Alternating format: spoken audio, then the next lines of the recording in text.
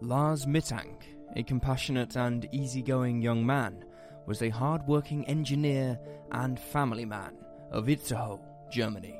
His free-spirited personality and love of all things travelling was cut short by an unexplainable, unsolved disappearance in July of 2014, leaving all who knew him around northern Germany and the entire of the world at large grasping for answers in a sea of evidence that drowned us all in doubt.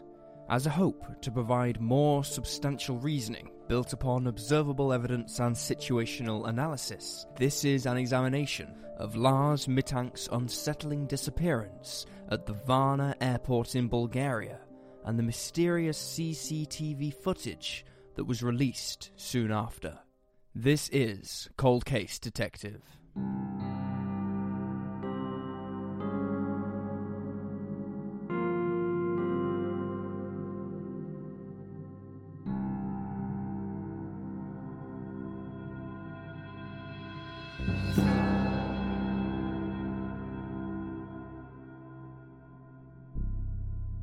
Lars Mittank was born on February 19, 1986, near Berlin, Germany. From Berlin, a young Lars and his parents moved to Marne, where his mother, Sandra, and her husband had resided alongside their families for decades. Not long after, his family moved to Itzehoe, Germany, the capital of the Steinberg district in northern Germany. Itzehoe is a smaller town compared to major cities around north-central Europe, featuring a population of just 31,000 as of 2019. It is a quiet place throughout most of the year, aside from the first weekend in August, when commuters from the nearby Wacken Open Air, a heavy metal music festival held in Wacken, Germany, use Itzehoe shuttles for transportation. Overall, the town has a gentle aura that made raising a small family quite the easy endeavour for the Mittank couple. Thus, as Lars navigated childhood, he found it easy to make friends and always got along well with his classmates. He fit right into the soft-spoken, low-key nature of his fellow Itzehoe community and found much social and educational success because of it. Lars loved outdoor activities and, as a teenager, found a love for fishing and diving expeditions. He would often go on weekend excursions with his school friends, sometimes even vacationing outside of Germany to see what other European countries had to offer. Without a doubt, though, Lars' favourite pastime was cheering on his favourite football club, the hometown SV Werder Bremen Green Whites. Werder Bremen competes in the top tier of the German Football League system, and while they aren't considered powerhouses of their league in the 21st century, Lars bled their colours and supported them nonetheless. He didn't care about championships and honours. He simply devoted himself to his favourite team and carried that fiery spirit wherever he went. When Lars wasn't attending Werder Bremen matches with his friends or chasing adventures around Itzehoe, he was diving deep into his textbooks and studying to become an engineer. Foregoing the traditional 4-year university course, Lars went the route of a specific trade, taking extra coursework and advanced training classes to become a power plant operator at a coal-fired power plant. Lars excelled beyond expectation, and after receiving top marks in all of his courses, he found employment at the Wilhelmshaven power plant. This new job led Lars 150 kilometers away from his family and friends back home in Itzehoe and Marne, but he made sure never to forget them and kept in tight communication with everyone, a symbol of his devotion and love for those around him. That familial sacrifice was seen most drastically in 2012, when Lars' father suffered a stroke and needed special care moving forwards. Lars, living near Wilhelmshaven, would go home on weekends between work shifts to help Sandra take care of his father. While he could have been taking additional trips or hanging out with his friends, he chose nursing his father back to full health instead. He was always thinking of others, no matter what life threw at him. Outside of his ailing father, Lars' life was otherwise smooth sailing for 2 years following the stroke. In 2014, he continued his sporting ventures and enjoyed a healthy relationship with his girlfriend of several years. Everything appeared to be going as planned. That is until one of his many vacations took a turn for the worse, and after a bizarre set of events on the coast of Bulgaria, Lars disappeared, never to be seen or heard from again. Now let's turn to the timeline of events that led up to Lars's disappearance. In the early summer months of 2014, Lars Mittank decides he needs a vacation from the constant stress of balancing work and tending to his father. He and 5 friends, 3 from childhood and 2 from school, decide to plan a trip to Varna, Bulgaria, a coastal city along the Black Sea. It's not the normal type of vacation for Lars, but his friend's crew has an open reservation, and Lars jumps on board the opportunity. On June 30th, later that season, Lars and his friends fly to Varna and check into Hotel Viva, a 4-star lodge along the Golden Sands beaches on the Bulgaria Riviera. Over the next few days of the vacation, Lars breaks from his group of friends to play football with a group of high school graduates on the beach. His friends all stay behind at Hotel Viva to eat by the pool and party in their rooms, but Lars likes the physical activity and is considered a pleasant guy by the other beach footballers. At 11 p.m. on July 3rd, the 4th day of the vacation, Lars reconvenes with his 5 friends, and they all attend the Mystery of Golden Sands Bar to watch Costa Rica and the Netherlands in their World Cup quarterfinals match. Throughout the night and into the early morning hours of July 4th, Lars and his friends exchange flags of their home football clubs with others around the bar. Lars wears his Werder Bremen jersey proudly like usual, and with a few drinks in both he and his friends, the flag trading with other patrons in the bar upsets a group of Bavarian high school graduates. These young men start an argument with Lars. Whether it's for his hometown jersey or ornery antics with the World Cup flags is unknown, but Lars and his friends quell their bickering and end the night on a positive note. Another few hours pass, and at 4 a.m. on July 4th, Lars and his 5 friends are the last patrons to leave the Mystery of Golden Sands Bar. Just after 4 a.m., 2 of Lars's friends, Tim and Paul, suggest the crew stop at a nearby McDonald's for food. Lars declines the offer, having little appetite for fast food and considering his athletic diet for sports and nutrition.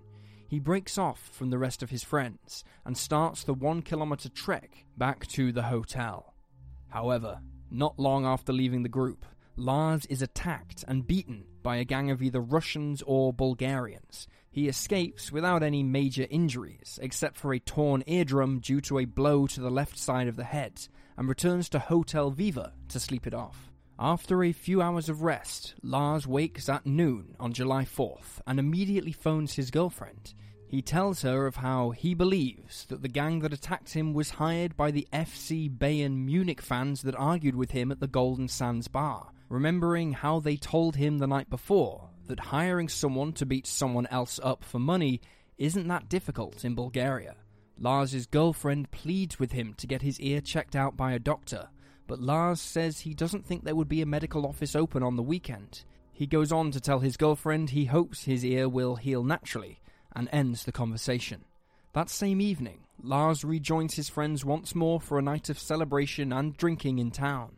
No further incidents occur, and everyone has a great time. The same good fortune continues over the weekend on both July 5th and 6th, as Lars and the crew relax at their hotel, and the vacation winds down to an end.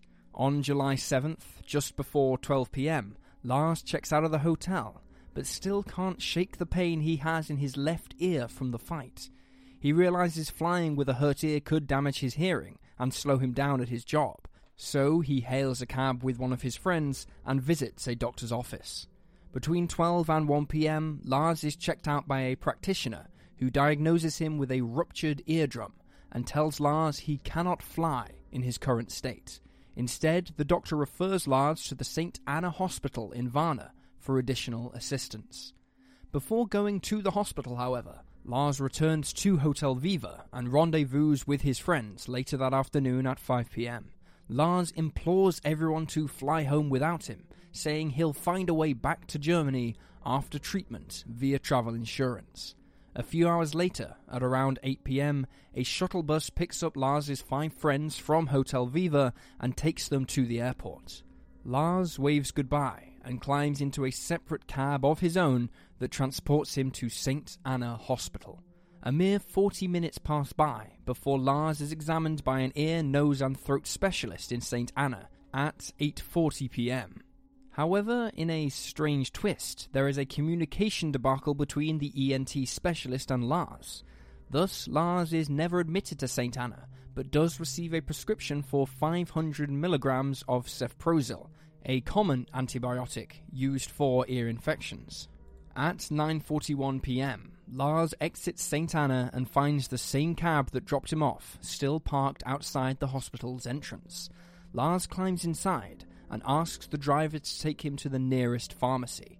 The pharmacy in question isn't carrying enough cefprozil tablets to fulfill Lars's prescription, and so he asks the cab driver to take him to a second pharmacy. At 10:05 p.m, Lars finally receives his full order of cefprozil and asks the cab driver to take him to one final destination, a cheap hotel. The cab driver informs Lars that due to the popular summer season, almost all of the hotels in the area would be booked. However, he knows of one possibility and drives Lars to the Hotel Color Varna, a small lodge in a poorer area of the city. 5 minutes later, at 10:10 p.m, Lars arrives at Hotel Color and pays his cab driver with a hefty tip.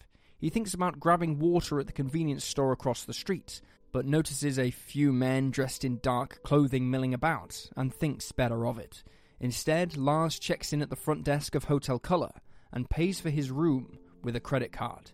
Between this time and 11 p.m, Lars ventures down to the hotel bar and fills up on water there, both to quench his thirst and so he can take these cefprozil tablets. Just after 11, Lars' behaviour begins to change and he calls his mother, Sandra, from his cheap cell phone. Because he left his new smartphone back home in Germany, his lesser phone needed minutes charged to it to make outgoing calls. Lars asks Sandra to put money towards the phone minutes, to which she agrees. This is where Lars finally informs his mother about the weekend's events. He tells her about the argument in the Golden Sands bar, the fight with the soccer fans, the ruptured eardrum, and how the ENT doctor mocked him and refused to speak to him in English, laughing him out of St. Anna. Sandra is understandably perturbed about her son's stories, but she tells him she'll file a claim with foreign health insurance to secure a patient transport back to his home in Germany. A few minutes pass by, and Sandra calls Lars back. She tells him about the health insurance claim failing, to which Lars responds with more cryptic behaviour. He tells Sandra that he needs to leave because there is something off about Hotel Color. He goes on to ask Sandra to cancel his credit cards because apparently the front desk clerk had copied his credit card upon check-in, and that bothered him as he had never witnessed that process at a hotel before. Sandra double-checks with the bank to make sure she can cancel the cards and unblock them later, but the bank assistant tells her it's not possible. Nevertheless, Lars pleads with his mother to cancel them anyway, claiming to have enough cash on hand. Another couple of minutes go by, and Sandra books Lars a bus out of Varna for the following night at 11:30 p.m. on July 8th. She implores her son to get a good amount of sleep and rest up for the next day's journey. Before the clock can strike midnight, however, Lars calls Sandra once again, this time more paranoid than before. He goes on about something being wrong with the hotel, but doesn't go into further detail, acting as if his room was wiretapped and someone is recording his every move. Sandra tries to comfort her son, but Lars ends the call, saying he needs to get out of there. Sometime between 2:30 and 3 a.m, Lars calls Sandra once more, whispering to her that he is being followed by 4 men who want to kill him. Lars sounds more frightened than ever before, but hangs up soon after calling. At 3:06 a.m, Lars texts Sandra, asking her what, quote, cefzil 500 is. He repeats the text again at 3:15, apparently confused by his cefprozil tablets.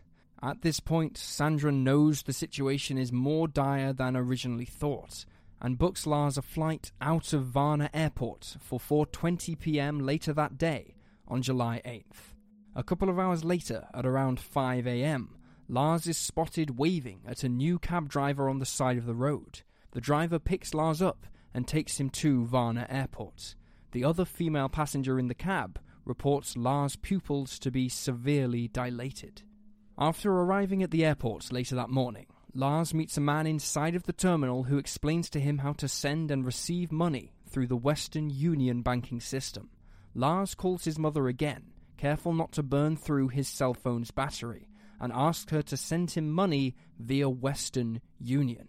Sandra is confused, as neither she nor Lars has ever used it before, but she agrees to send him €500 per his request. Sandra also gives Lars the information regarding his flight that evening, but also asks him to check in with the airport's medical office to make sure he is safe to fly. In the event that the doctor suggests otherwise, Sandra also gives Lars the info for the bus tickets she bought him on the previous night as well. Lars makes a comment that they won't let him fly or drive, and that he looks disheveled from hiding around earlier that night. Sandra suggests cleaning up in the bathroom and calling back when he has new information. A few minutes later, after setting up the Western Union transaction, Sandra calls Lars again, but after hearing only an unintelligible whisper from Lars, the call shuts off. This is the last point of contact Sandra makes with her son. She attempts to call again, but Lars never answers. At around 9 a.m, Lars finally makes it to the airport's medical clinic and meets with a Dr. Costow. Over the next 42 minutes, Dr. Costow studies Lars' passport, gives him medicinal eardrops, and clears him with a normal temperature of 37.2 degrees Celsius. Dr. Costow attempts to give him more pills as well, but Lars refuses. Regardless, Dr. Costow lets Lars know he is healthy enough to fly. He'll just need to sign a waiver. Lars signs this waiver and then asks to use the restroom, whispering under his breath about coming right back. It is at this time, around 10 a.m. on Monday, July 8th, 2014, Lars bolts from the medical clinic, flees the terminal, and runs away from the airport. He climbs a fence, escapes into an adjacent meadow, and disappears into a sunflower field along Bulgarian Highway A2. This is the last confirmed sighting of Lars Mittank. Over the next couple of hours, Sandra Mittank attempts to locate her son after losing all communication with him. She calls the honorary consulate in Varna and speaks to Ms. Mitrova at 11 a.m, informing her of the situation. An hour later at 12 p.m, Ms. Mitrova returns Sandra's call and informs her of Lars' frantic escape from the airport. She says that Lars left all of his belongings behind and hasn't been seen since. The following day, on Tuesday, July 9th, a missing persons report is filed on behalf of Lars Mittank in Germany. The Wilhelmshaven power plant hires a private detective and lawyer based out of Varna, and the investigation into Lars' bizarre disappearance begins. Nearly 7 years later, despite countless search and rescue operations and a few potential sightings, Lars Mittank is still missing. His family and friends scouring Europe for any remaining clues, despite the time passed, without any credible evidence coming to the surface.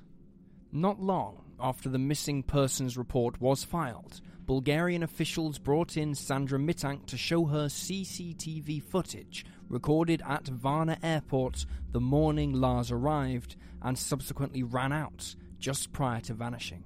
Some of these clips were eventually released to the public as well.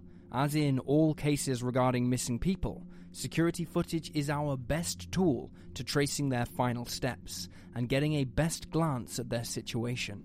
You can find a link to this footage in the show notes. In the footage, we see Lars recorded walking through the airport terminal with his luggage under normal circumstances. He looks as if he's simply walking from point A to point B. However, after he looks over his shoulder and enters the CCTV's blind spot, the tape cuts to a later point in which Lars sprints back in the opposite direction without luggage and exits the terminal altogether. Then, outdoor cameras capture Lars completely abandoning the airport property itself, supposedly scaling the fence. In these clips, we don't see anyone explicitly tailing or following Lars, or really any suspicious figures at all. What Lars is running from isn't concrete, and the videos only add to the mystery. They do confirm that Lars was quite obviously troubled and whatever he was dealing with during those final few days in Varna wasn't just real, but very severe too.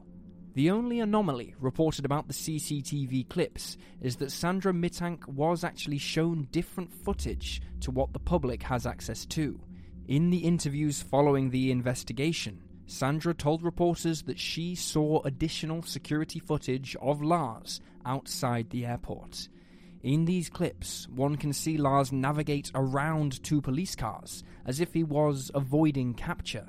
Sandra went on to say that, judging from these clips, Lars was acting in a stable frame of mind and was operating with a plan. She said his actions were stealthy, moving behind buses and piles of sand before running towards the fence.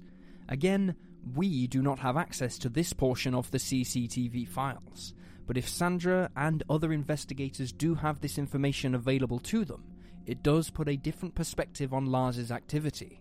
It does not answer the question why, but it does give us some information, in a case with precious little.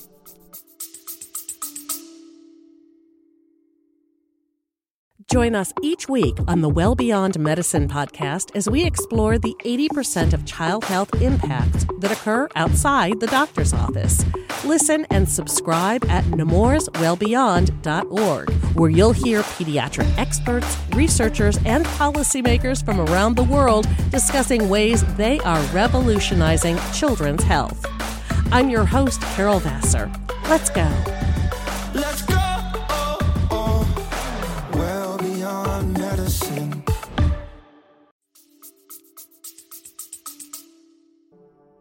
Now let's turn to the most prominent theories in answering the question of Lars Mittank's unsolved disappearance. When dissecting the strange case of Lars Mittank, many people wonder if Lars wasn't imagining the supposed men following him in the final hours of his movements around Varna, but that the 4 men who assaulted him on July 4th were indeed stalking him as he finished up his vacation. The big question, however, is why? Why would these men continue to follow Lars, even after inflicting severe pain on him and letting him go? Some people wonder if Lars had actually escaped the initial first fight, had said something to the 4 gangsters as he ran off, and thus coaxed them into further retribution. It would explain why Lars only had a ruptured eardrum and nothing more permanent, and also why he'd be worried about the 4 men finding him in the first place, because he said something he regretted and felt like it put his life at even greater risk. The 4 men would have then eventually found him, waited for his friends to leave, and then followed him to the airport, where they met him in the bathroom after his pre-flight checkup. At first, this may sound like a plausible theory, but it doesn't make much sense when you consider Lars's actions following the scuffle. He still went out with his friends the next couple of nights after July 4th, and would have put himself in the public's eye, where the gangsters could find him. Sure, maybe he felt protected in a group of people, but he would know that the gangsters could just follow him until he was alone. In addition, no one besides Lars ever reported seeing suspicious men follow him or around him after July 4th. In fact, even Lars himself was acting usual up until his friends flew back to Germany.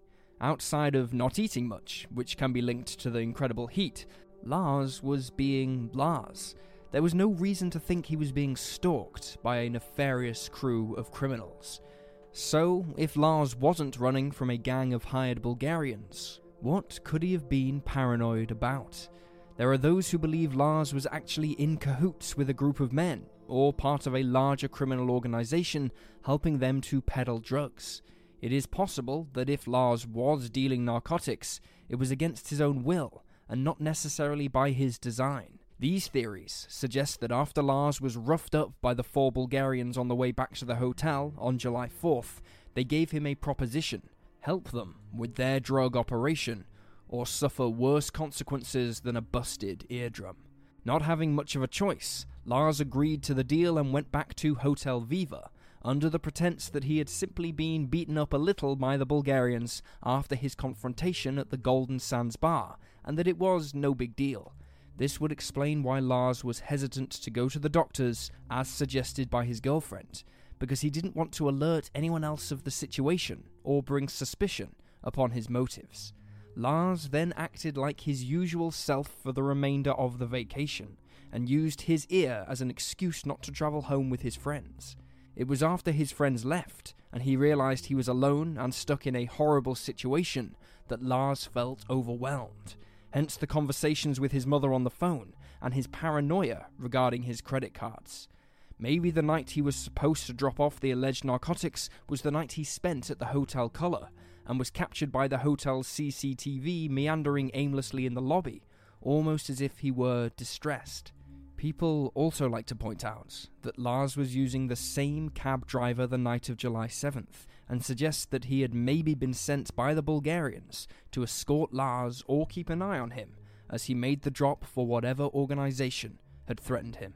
The most intriguing point to the drug cartel theory is the revelation made by reports of the airport CCTV footage capturing Lars avoiding detection by police as he disguised himself running away from the terminal. It's possible that the airport itself was a drop point, and after Lars fulfilled his part of the plan, he took off into the distance, careful not to be arrested, fearful that he was a fugitive of the law. It would explain Lars's bizarre moves, and give reason as to why someone would completely change their personality and behavior in the blink of an eye. However, if Lars did enter some sort of pact with Bulgarian drug peddlers, there isn't very much physical proof outside of circumstance. Lars's suitcase and luggage were recovered at Varna airport, and there were no illegal substances or any other drugs amongst his personal artifacts. Not only that, but the question must be asked, if Lars was forced to get involved with the drug trade at the request of a few street gangsters, why wouldn't he just tell the police?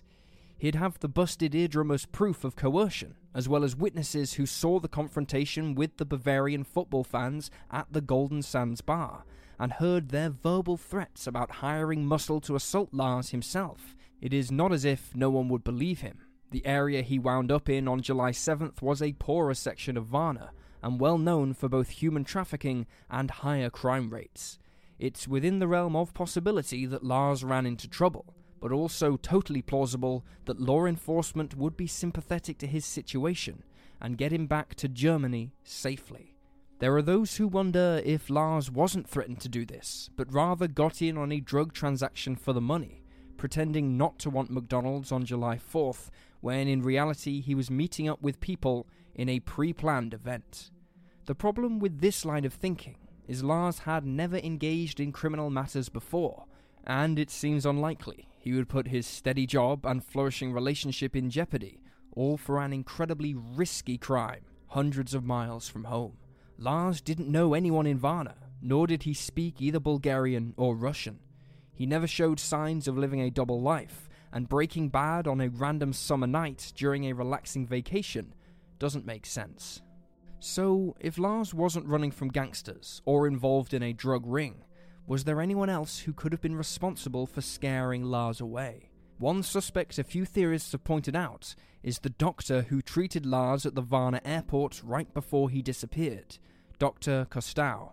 Dr. Kostow changed his statements over the course of the initial investigation and made interesting claims about who exactly was in that examination room when Lars ran out.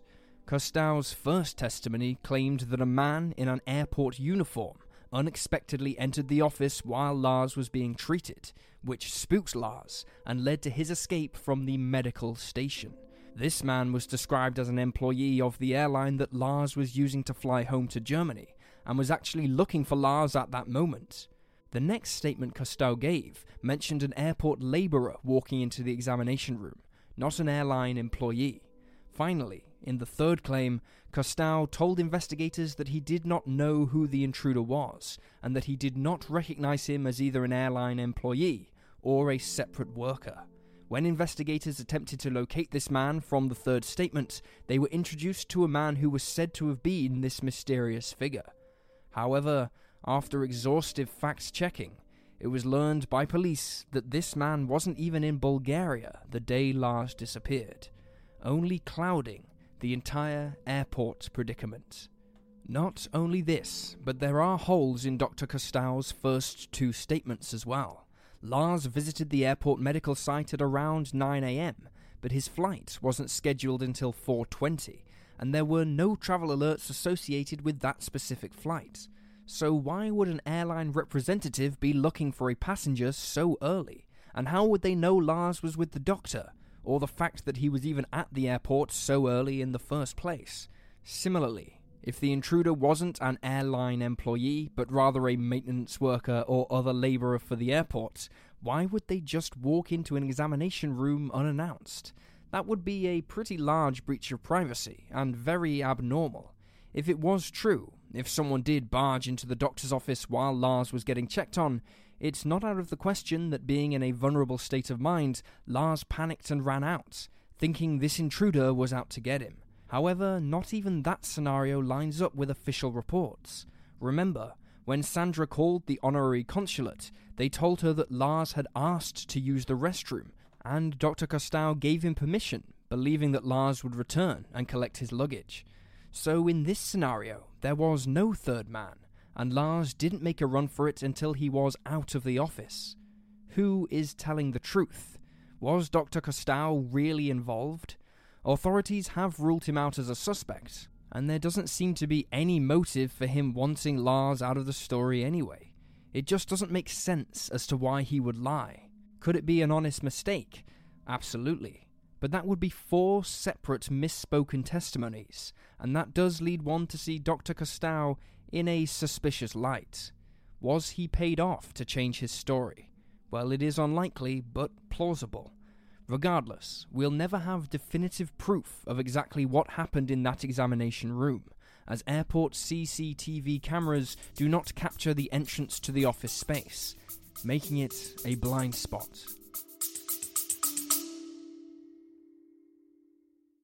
Bloody FM presents Hometown Ghost Stories, a paranormal podcast that investigates a new town every week, bringing you all the hauntings, from haunted houses to castles, bridges to asylums, wandering spirits to demons. Over 100 episodes covering different towns all over the world. Tune in to Hometown Ghost Stories live on YouTube every Tuesday night at 9 p.m. Eastern or on any podcast platform and find out if your hometown is haunted.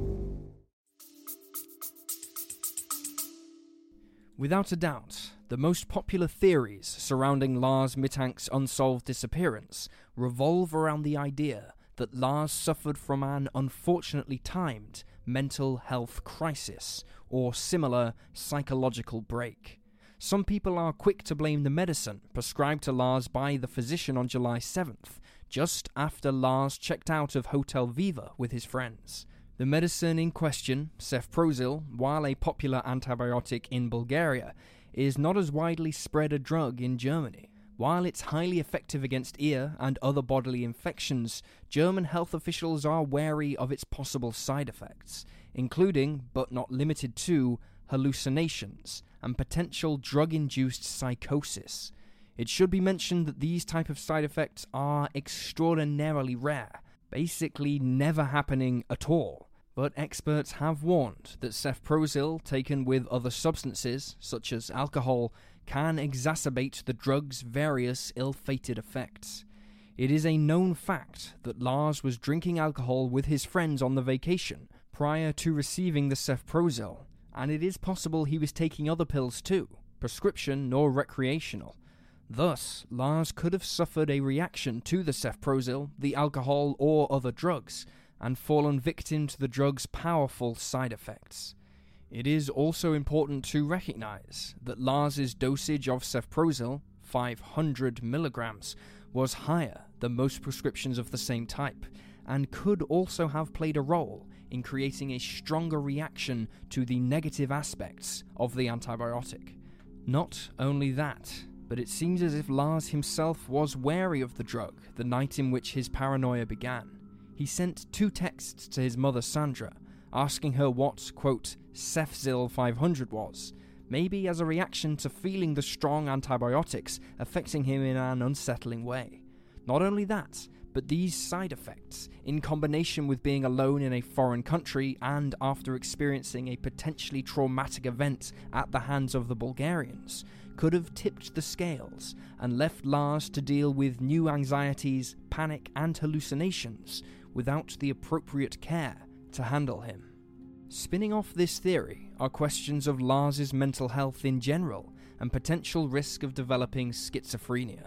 Lars's age at the time puts him right on the point of the demographic who are most likely to see an onset of schizophrenia prior to age 30. His symptoms also line up with those often seen in schizophrenia patients who are early on in their diagnosis, such as the feelings of being followed, losing control, imminent death, and of course hearing voices, seeing things that aren't there, and physical sensations that do not exist. Everything Lars had dealt with leading up to that moment could have triggered his own psychosis, and thus left him afraid and paranoid. It should be stated, however, that no one in the Mittank family has ever displayed a history of schizophrenia, nor was Lars considered at risk by medical professionals back home. Lars did have somewhat a stressful life, with his demanding job and his father's ailing health not helping matters. But again, there were no warning signs or previous diagnoses that affirm the speculation that Lars was dealing with the onset of schizophrenia. So, if it wasn't a mental disorder, could Lars have been dealing with a deeper physical issue than just a ruptured eardrum?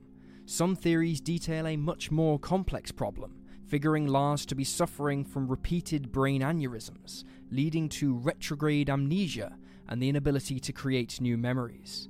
This may explain why Lars seemed confused and at odds with everyone around him. He may have continually forgotten why he was where he was. This alone would spin anyone through cycles of emotional and psychological distress, potentially unlocking further panic and unrelenting terror. While a more severe brain injury is certainly in the cards, remember that Lars had been checked by 3 separate medical professionals, all of whom told him he was only suffering from the eardrum rupture. Maybe Lars was convinced there was something worse happening inside of his head, developing symptoms of hypochondria, and when the doctors continued to tell him no, he lashed out and ran away. Maybe this is why Lars had that awkward encounter with the ENT specialist at St. Anna's, and while he ran away from Dr. Costow, because he believed he was dying, but was being told he wasn't. Of course, this may have been an issue in of itself, and not necessarily the effects of a traumatic brain injury, but it would explain the bouts of confusion. Also, it should be stated that Lars was lucid enough to call his mother multiple times, engage in conversation with others, navigate complicated bank transfers and credit card functions, and travel around Europe. So whatever he was dealing with, it wasn't 100% debilitating.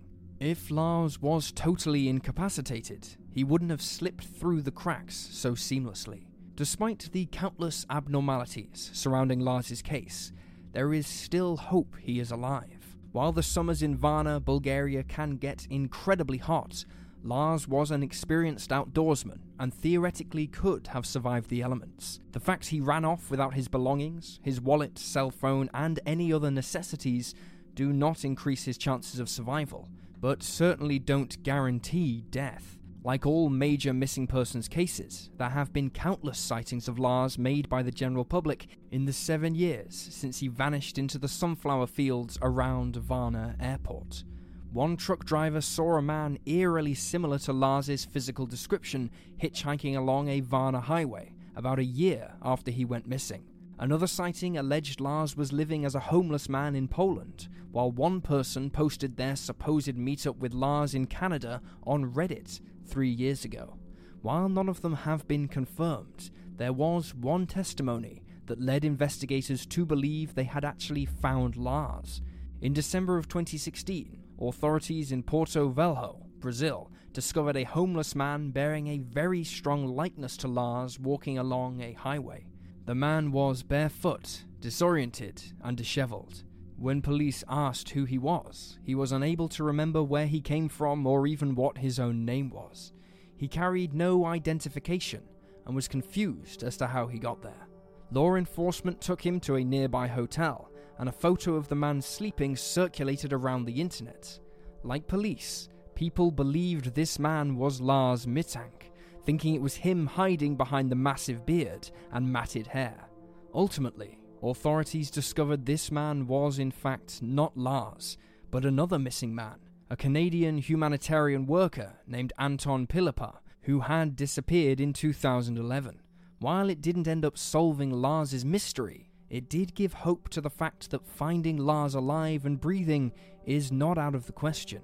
He'd probably be found in a similar state to Anton, confused and unaware of his situation.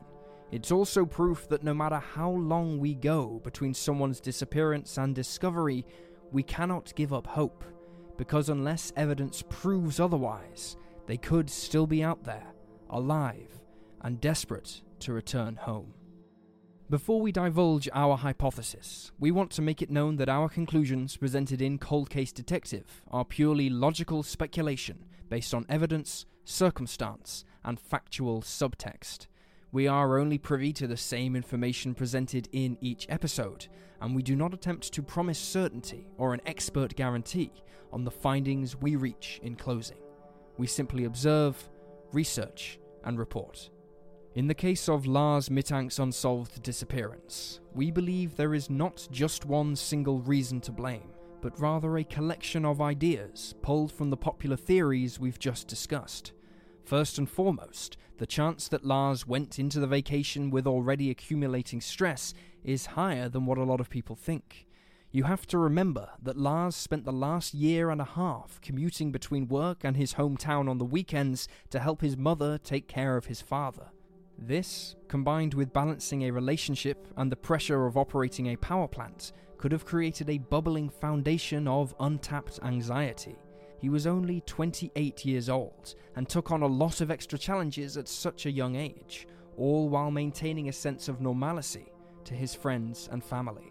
This anxiety only worsened on July 4th, when Lars was attacked on his way home from the bar, in the middle of the night, in a country foreign to him. While he managed to survive and continue on with the vacation as if everything was normal, this facade only forced the building stress and anxiety deeper. Then, when his eardrum caused enough pain to force him to stay behind in Varna, as his friends all flew back home to Germany, he was suddenly isolated and alone, again, in a place he wasn't used to.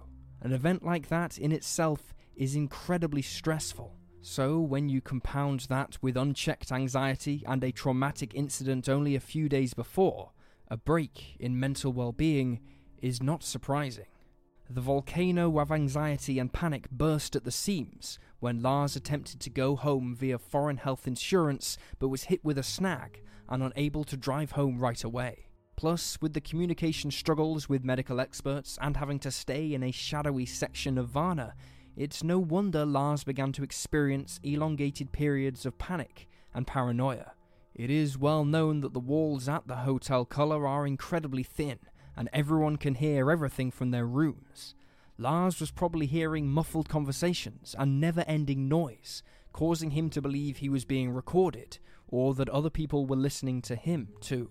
It's an unbelievably chaotic situation, and would only make someone susceptible to a panic attack feel even worse.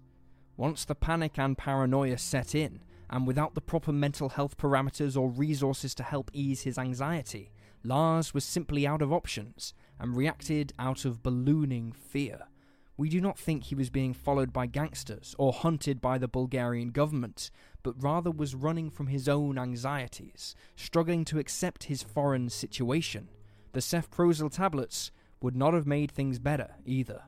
There were only 3 tablets missing from the prescription, meaning that he couldn't have taken that many pills, so we don't believe they were the root cause of the problem.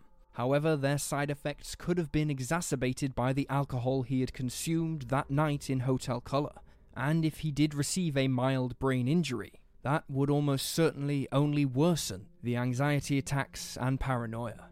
What happened to Lars after he ran out of the hotel isn't discernible, but we do want to say that while the events at the Varna terminal are bizarre, we don't believe there was any foul play.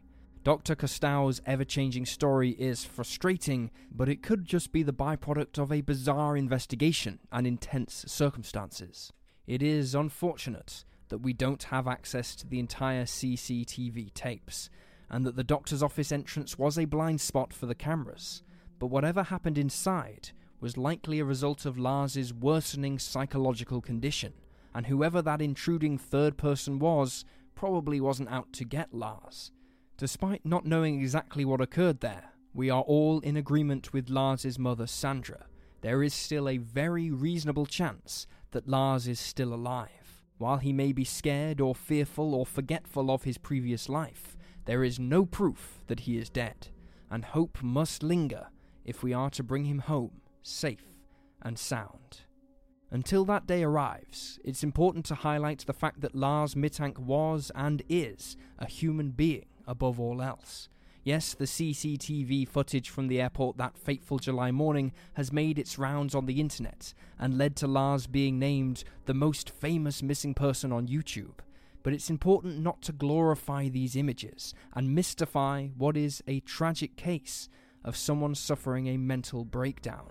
Lars was dealing with some of the most stressful and terrifying factors one can encounter on what was supposed to be a relaxing vacation.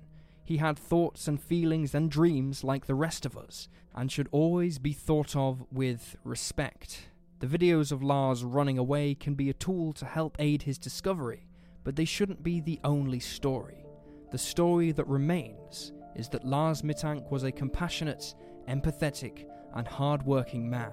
He gave so much to the people around him without ever expecting anything in return, and in response, we will give the same effort to finding Lars, to spread the word so that one day he might return and carry on his legacy of potential and love. This is Cold Case Detective. Thank you for listening to this episode of the Cold Case Detective podcast. Should you wish to delve deeper into the mystery, you can follow the case file link included in the show notes, which contains important photographs, documents, maps, and further reading relevant to the case. If you would like to support the show, you can do so by leaving a 5-star rating wherever you listen. It really helps us expand our reach and bring awareness to the cases we cover. If you would like us to investigate a specific case, perhaps even one close to home or that of a loved one, please fill out the submission form in the show notes. Thank you for listening, and I'll see you in a fortnight with a new episode.